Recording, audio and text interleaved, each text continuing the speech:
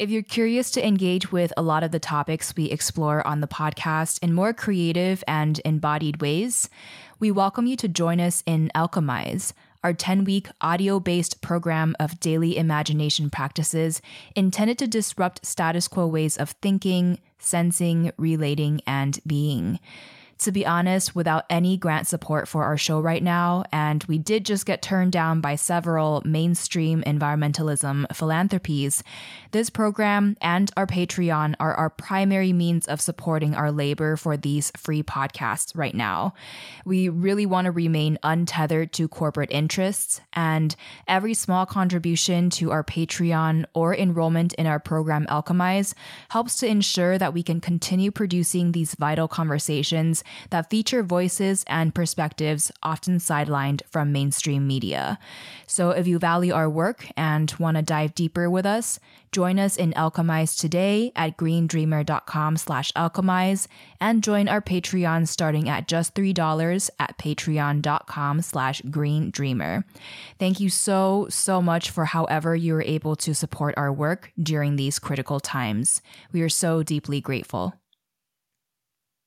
These words that we use, natural, unnatural, consumer, waste, consumption, even just things like good and bad and positive and negative, I think those are actually the abstractions. When you use those words, you are speaking actually really unclearly. And when we use the words that actually describe the world that we live in, I think your language and your message becomes really, really clear. Hey, it's Kamea Shane, and this is Green Dreamer, a podcast exploring our paths to holistic healing, ecological regeneration, and true abundance and wellness for all.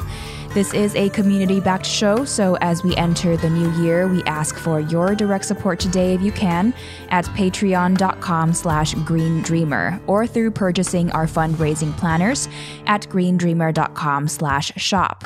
Today's episode is part one of a two-part conversation with farmer Rishi, who we previously had on the show before through a filmed interview on our YouTube channel at greendreamer.com/YouTube that also cross-published in audio format on the podcast.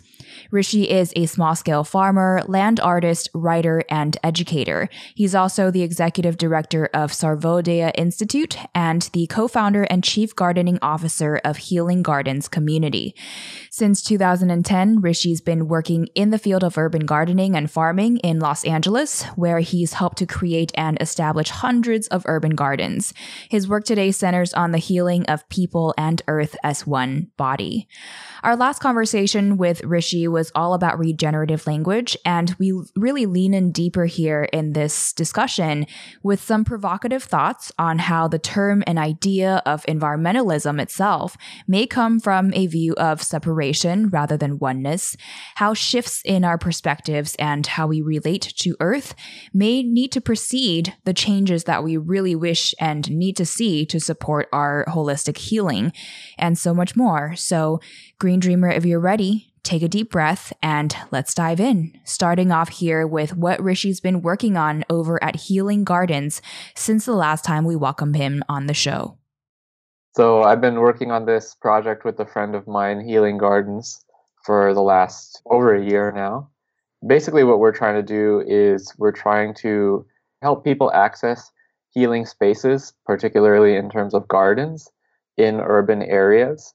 And the way we're doing that is we've created this online platform where people who have these beautiful, abundant, regenerative gardens in urban spaces, they can list their gardens on our platform, and they can, list how they want to offer their space to their community. And then people in the community, in the neighborhood, in the city can come and book time in those spaces to use them how they're available. So, at our own farm, at our farm in Pomona, you can come and you can do a tour of the farm through Healing Gardens. You can just book personal time to come and do yoga or meditate at our farm. And we're starting to offer workshops and events. So we just had a plant-based dyeing workshop. We're having like farm workouts. And all these things were not possible for us before because it was really hard for us to get insurance in a residential property to actually open up our space to people. And so Healing Gardens provides the insurance for us to be able to do that. And that's one of the major products that we're offering to host gardens. Yeah, I think it's super cool. It's kind of like an Airbnb, but for gardens, which is amazing for gardens and for healing and for connecting people within their own communities. So, you recently also launched your Increase Your Footprint gardening course, which off the bat may intrigue people because we have a tendency, especially in the dominant environmental movement, to portray the human footprint or human impact as inherently negative. So, Yeah. why increase your footprint, and what are you trying to get at with that sort of reframing? Yeah, I mean, for me, this is kind of a key part of what I'm trying to do through my work. For me, like, I've been in this kind of environmental world for the last 10, 12 years since I was in college. And I found myself like it's like the deeper you go into that environmental world, the deeper that you imbibe all of the rhetoric and all of the ideas, it actually becomes like really difficult just to like live your life day to day. I mean, this is my experience, right? Like, I'll be washing the dishes and I'd be like so worried about like not using any more water than I needed. And I'll be driving and like trying to like drive in a way that I'm going to use the least amount of gas possible, thinking about like everything I eat, everything I buy. Like I'm trying to minimize my footprint so much, right? Because everything I've been told is that basically like everything you do is going to negatively affect the earth, right? Like you get this sense that like you really don't belong here and that there's nothing you can do for this place. Like you're just inherently every action, every breath, every bite, I mean every time you poop, every time you pee, like you're going to have this negative impact on the earth. And I just thought of this phrase, increase your footprint, because I really wanted to like very clearly, like, and in your face say like, you know what, this whole narrative, that this mainstream environmental narrative is really just toxic. It's not helping us, and it's not telling us the truth. Like it's not telling us the truth about our role on earth. It's not telling us the truth about our history, like the thousands and thousands of cultures on this planet that exist now and that have existed for millennia, that have been aware of what their actual relationship to this planet is and live in a way where they are contributing to the health of the earth, and they don't try to minimize their impact. They're not trying to reduce their footprint. They're just really trying, like, these cultures live in a way where they're just fulfilling their role. And it's not negative and positive, it's not good and bad. It's just like inhabiting that role that we have as humans on this earth. Right. In the conscious consumerism space, there's often this saying that whatever you buy is going to have an impact. So even if you buy something that's labeled eco-friendly, it's still going to have some sort of impact. So the best thing you can do is to not buy anything at all. And I personally would push back on that perspective, because if you're able to buy something that is locally produced, ethically made, and that supports the regenerative capacity of the ecosystem where you are, then you purchasing that can actually be supporting that process of healing for your local community members and also your local ecology. So I actually don't think it's true that everything you buy necessarily has a negative impact. It's just about minimizing that as much as possible. Yeah, and I think in all the conversations you and I have had, like I'm really specific about the words that I use. And in terms of conscious consumerism, I mean, yes, I think you're absolutely right that like you can buy products and you can support people who are doing wonderful things in terms of their relationship with the earth, with soil, with plants, with animals, with other people. Like, yeah, I think it's really important that we support people who are inhabiting that role already. And also, I think that, my issue with this whole conscious consumerism thing is that, like, it really limits people to understanding that their relationship to the earth is primarily still through purchasing. And that's like why, I question that word consumer, and I question the idea of consumption completely, because the idea of, we talk about consumption in so many different ways. Like, you're going to consume clothes, you're going to consume books, you're going to consume water, you're going to consume food.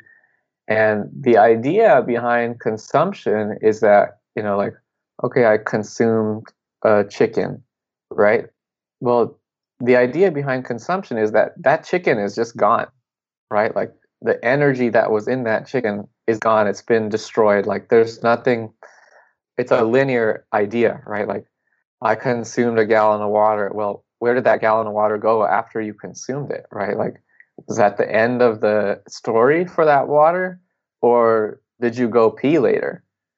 And it's funny. Like, I'm thinking right now of these. I'm sure you've seen these diagrams of, like, okay, if you eat lettuce, it takes 10 gallons of water, and if you eat beef, it takes 2,000 gallons of water, and if you eat this, it takes so much water. And having a farm and having a garden, like, I started to realize, like, how would you even calculate this? Like, what are these numbers all about?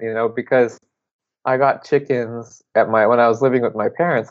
We got chickens, and we were keeping them in our garden, and I also had a pond, and the chickens would drink water from the pond, but then they would poop that water, like, back in the garden. So, like, I would have a really hard time conceptualizing, like, all right, what am I going to measure in terms of the water that my chickens are consuming? Like, how am I going to get to this number that it took 200 gallons of water to produce this pound of chicken or this egg? That whole idea of consumption, when you are face to face with these things, especially in the world of a garden or a farm, like, those things just don't make sense. That whole idea doesn't make sense. And Right. I don't think it really makes sense in any context. The whole idea of water use, for example, that you use up the water, really doesn't make sense because the water's not going anywhere. But I guess there is a difference in terms of how you, I don't want to say use, but like how you use that water, as in if that water is within this circular system and allowed to continue on in the water cycle, or whether, for example, it's coming out of the tap water, you're creating a lot of effluent that has to go into giant water treatment systems to clean up all the pollution. So there's a difference between whether that water is just cycling through that circular process, or I guess if we're diverting that in a way that is harmful. I don't know if I'm using the right words, but maybe you could speak more to it. Yeah. No, I think what you're getting at is closer to what we need to get to. And one of the distinctions I make too is that, like, you can't consume anything, like, no matter what you do, right? Like, even if you take your water out of the tap and you put it back in the drain, and it goes to the sewage treatment plant and it goes to the ocean, like, that water is still in a cycle, right? Like, you cannot take water out of the cycle. So nothing you can do can take water out of the cycle. Like, you can't consume water, but really if you start to understand this, it's not so much about how much water you use, it's about how much water gets used. Give it all, honey. All your love and money. Give away your soul.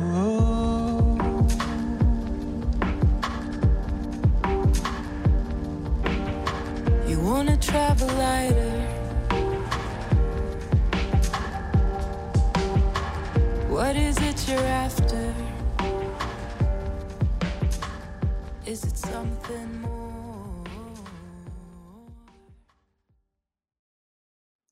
Is it more so like a misplacement of water? So, for example, the whole idea of waste being from a linear system, it's not entirely linear because it's still there, Exactly. but it might have been misplaced.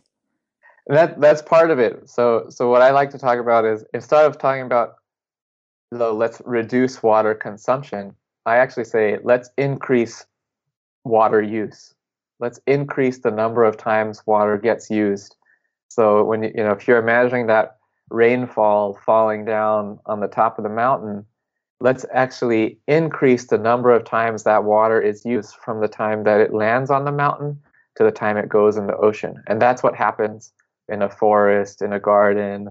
That rain comes down and it forms into snow, it melts, a deer drinks it, deer pees it on a tree transpires it, forms into a cloud, comes back down as rain, gets into the soil. Soil microorganisms are, using this water, passing it back to each other. It's coming back up into a plant again. It's being foraged by an animal that's coming back as urine. It's, the number of times that water is used is just millions and millions and millions of times.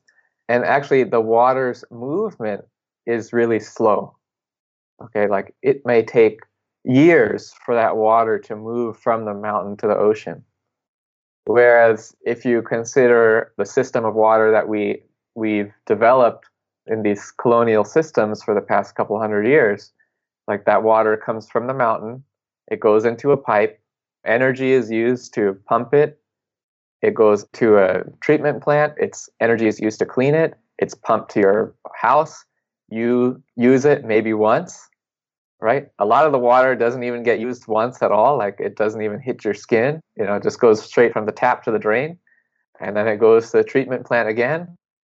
More energy is used to clean the water. And then more energy is used to dump the water back in the ocean. So instead of that water being used millions of times from mountain to ocean, it's being used either once or not at all. And then instead we have all this energy being used to move, clean, filter this water. And so that's why we have this accumulation of damage from our water system, from basically every system that we have to deal with any of the gifts that this earth provides us. We're just like in a cycle of destruction. Right. I'll give you another example too, just to make it super clear. And I do this with all my classes. If you can just imagine, all right, if you were to take a cup of water and from the height of where your mouth is, you just pour the water on the ground, right? How fast does the water hit the ground? Really fast. It's going to be less than a second. Okay, now if you take that same water and you pour it in your mouth, how long is it going to take for that water to hit the ground? Couple hours, depending on the person. Exactly, right? So it's being used. It's being used. Maximized in its use along that same journey.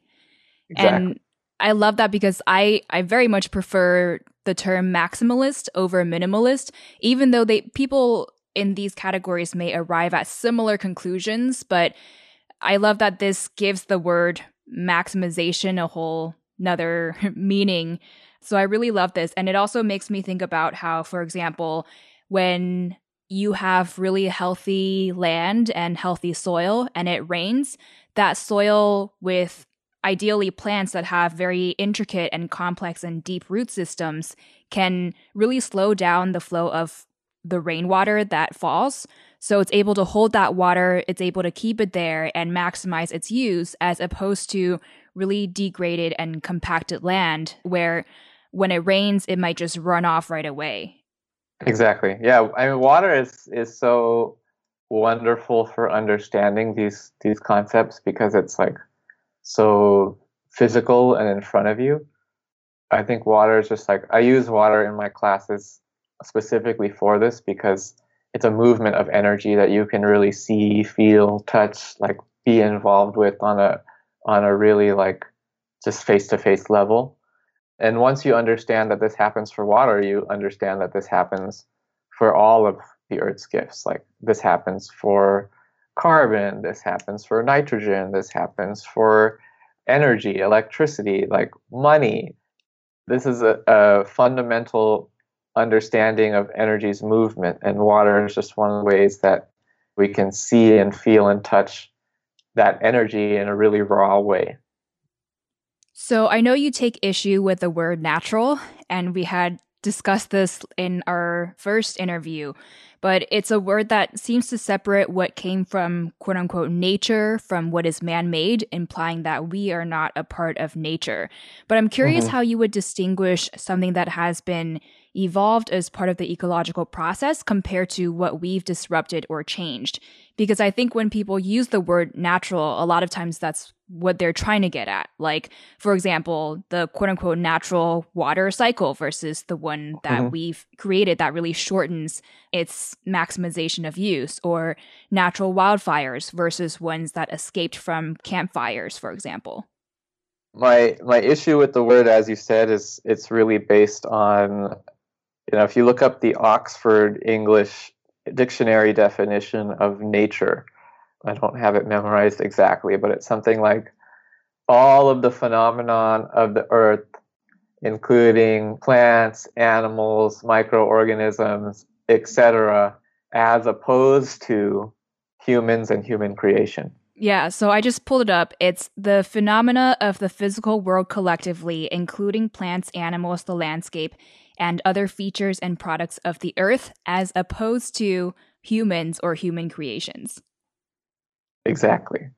And so when I saw this definition, I mean, this is after I had understood about this idea of unnatural and natural not being a helpful way of dividing the earth. But when I looked at this definition, it made me really realize that it's almost this purposeful way of dividing us from our mother. And it really became clear to me that like this is not a distinction that I want to make. And so what you're saying, which is that you're saying that there is a distinction, right, between this healthy system of water's movement versus the systems that we have created recently in these certain cultures, right?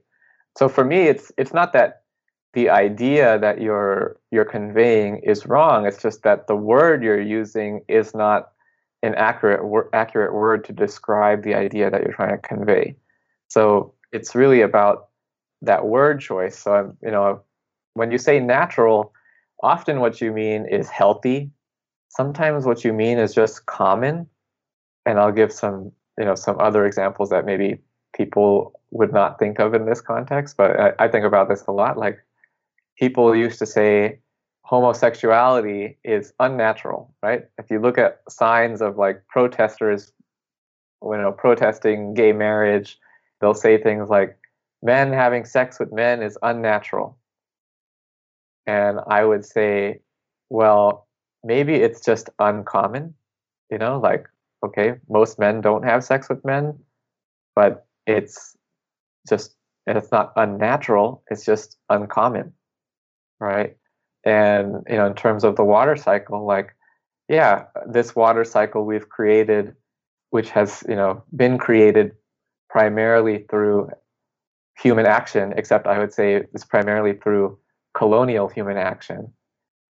It's not unnatural, it's just unhealthy. And also, like, I would say that these systems we've created have become common as this culture has expanded its influence, this colonial culture has expanded its influence over the planet.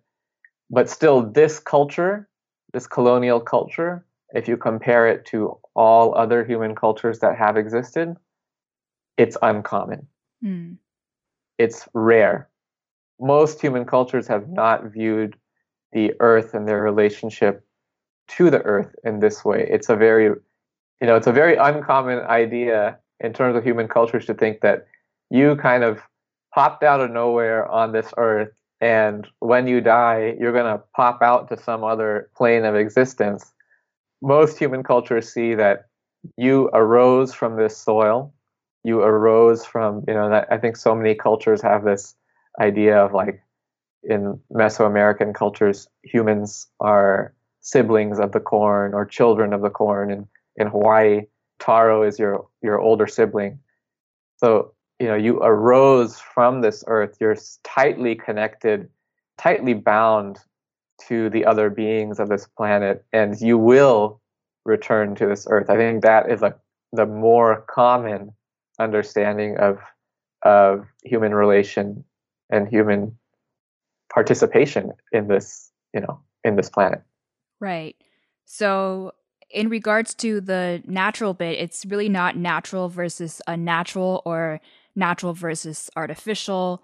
It's more so perhaps unhealthy versus healthy, or something like common versus rare, putting everything into context.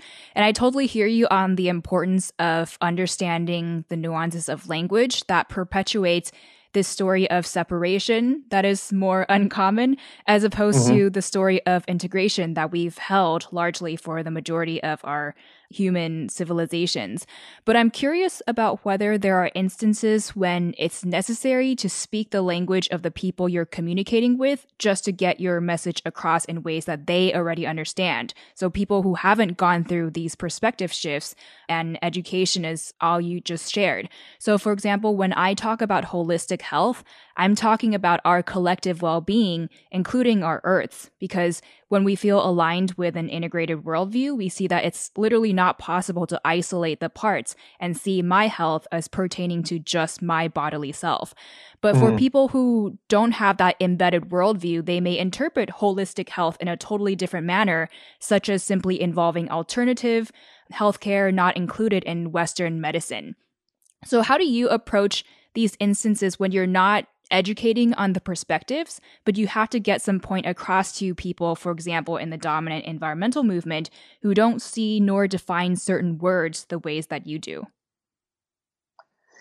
That's a really interesting point or interesting question, because I actually find that the more I move away from these words that I find are not accurate descriptions of the world that we live in, the better communicator I become, and the more people my language becomes accessible to.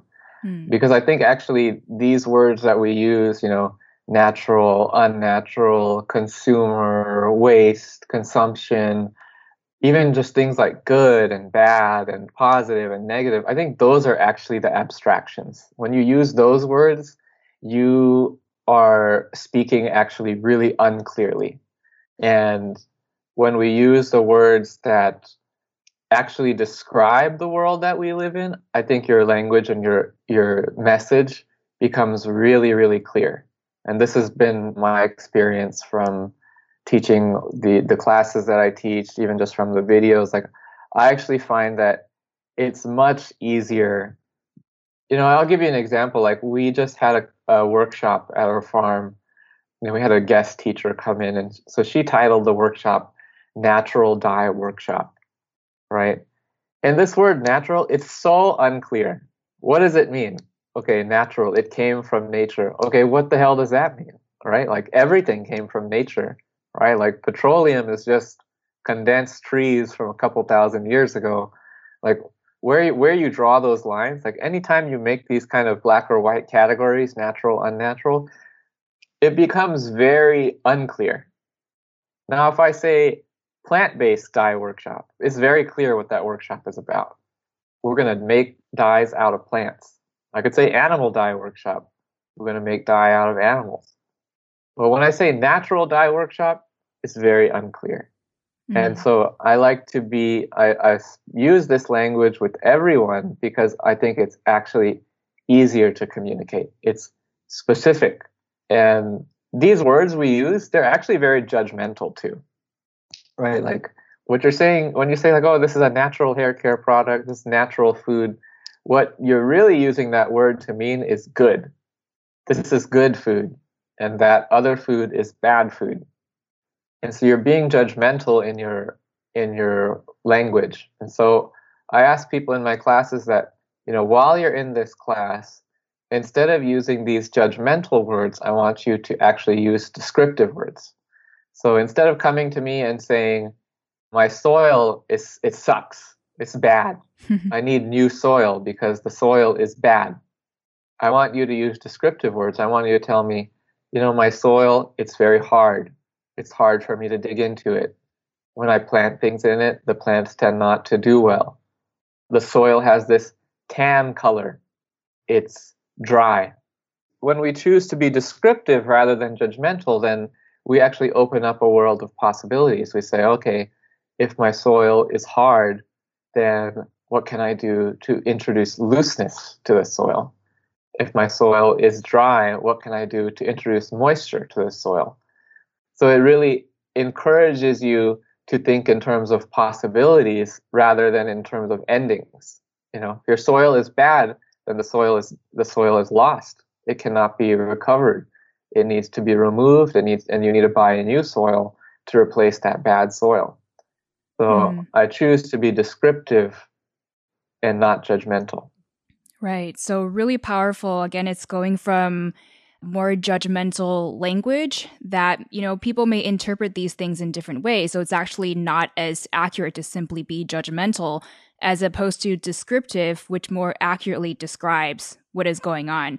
And I do think a lot of the harmful things that we use with language actually come from judgmental language. So for example, this whole concept of greenwashing often comes from judgmental language being used for people saying this is green, or words that are vague that really don't help people understand what sorts of practices have been used. Or even the idea of clean energy, for example, that is judgmental language to describe the energy source, but it really doesn't tell us all the intricacies to do with a lot of quote unquote clean energy having come from really community polluting mines. So I think it really helps to be specific about the language that we use and to not cover them with these words that don't tell us the full story and are therefore limiting for us. Exactly. Yeah, I mean, this is something when you start to notice it, you see that in our culture it happens everywhere and all the time. This need to categorize everything into good and bad. Like you said, conscious consumerism, unconscious consumerism, green materials, green energy, non-green energy, sustainable. You hear these questions all the time, right? Like, oh, this electric cars, are they sustainable? Or cotton, is it sustainable? Like, what exactly are we asking? Any process, any being cannot just be summarized into a yes or a no, a good or a bad. Like, that's not how the world exists. And so, moving from this instant judgment and instant, it's a very it's just turning the world into black and white so that, you can feel comfortable making decisions without consulting yourself, right? Like, it's really it's a way for people to not make decisions themselves. It's a way for people to give their power over to others. Like, hey, is this sustainable? And you're looking for that yes or no so that you can say to yourself, okay, this is the good thing to buy, or this is the bad thing to buy. This is the good thing to do. This is a bad thing to do. When, really what this shift from colonial structures, colonial language, colonial culture to what you might call a regenerative culture or more indigenous culture is about all of us reclaiming our power and our agency to do what feels right for us in any situation. Green Dreamer, we've come full circle here. If our show has moved you, we'd love to get your direct support at patreon.com/greendreamer. Today's intermission song featured is Souvenir by Irini Skylakaki. Our audio producer is Scott Donnell, and I'm your host, Kamea Shane. Thank you so much for tuning in, and I will catch you soon in the next episode.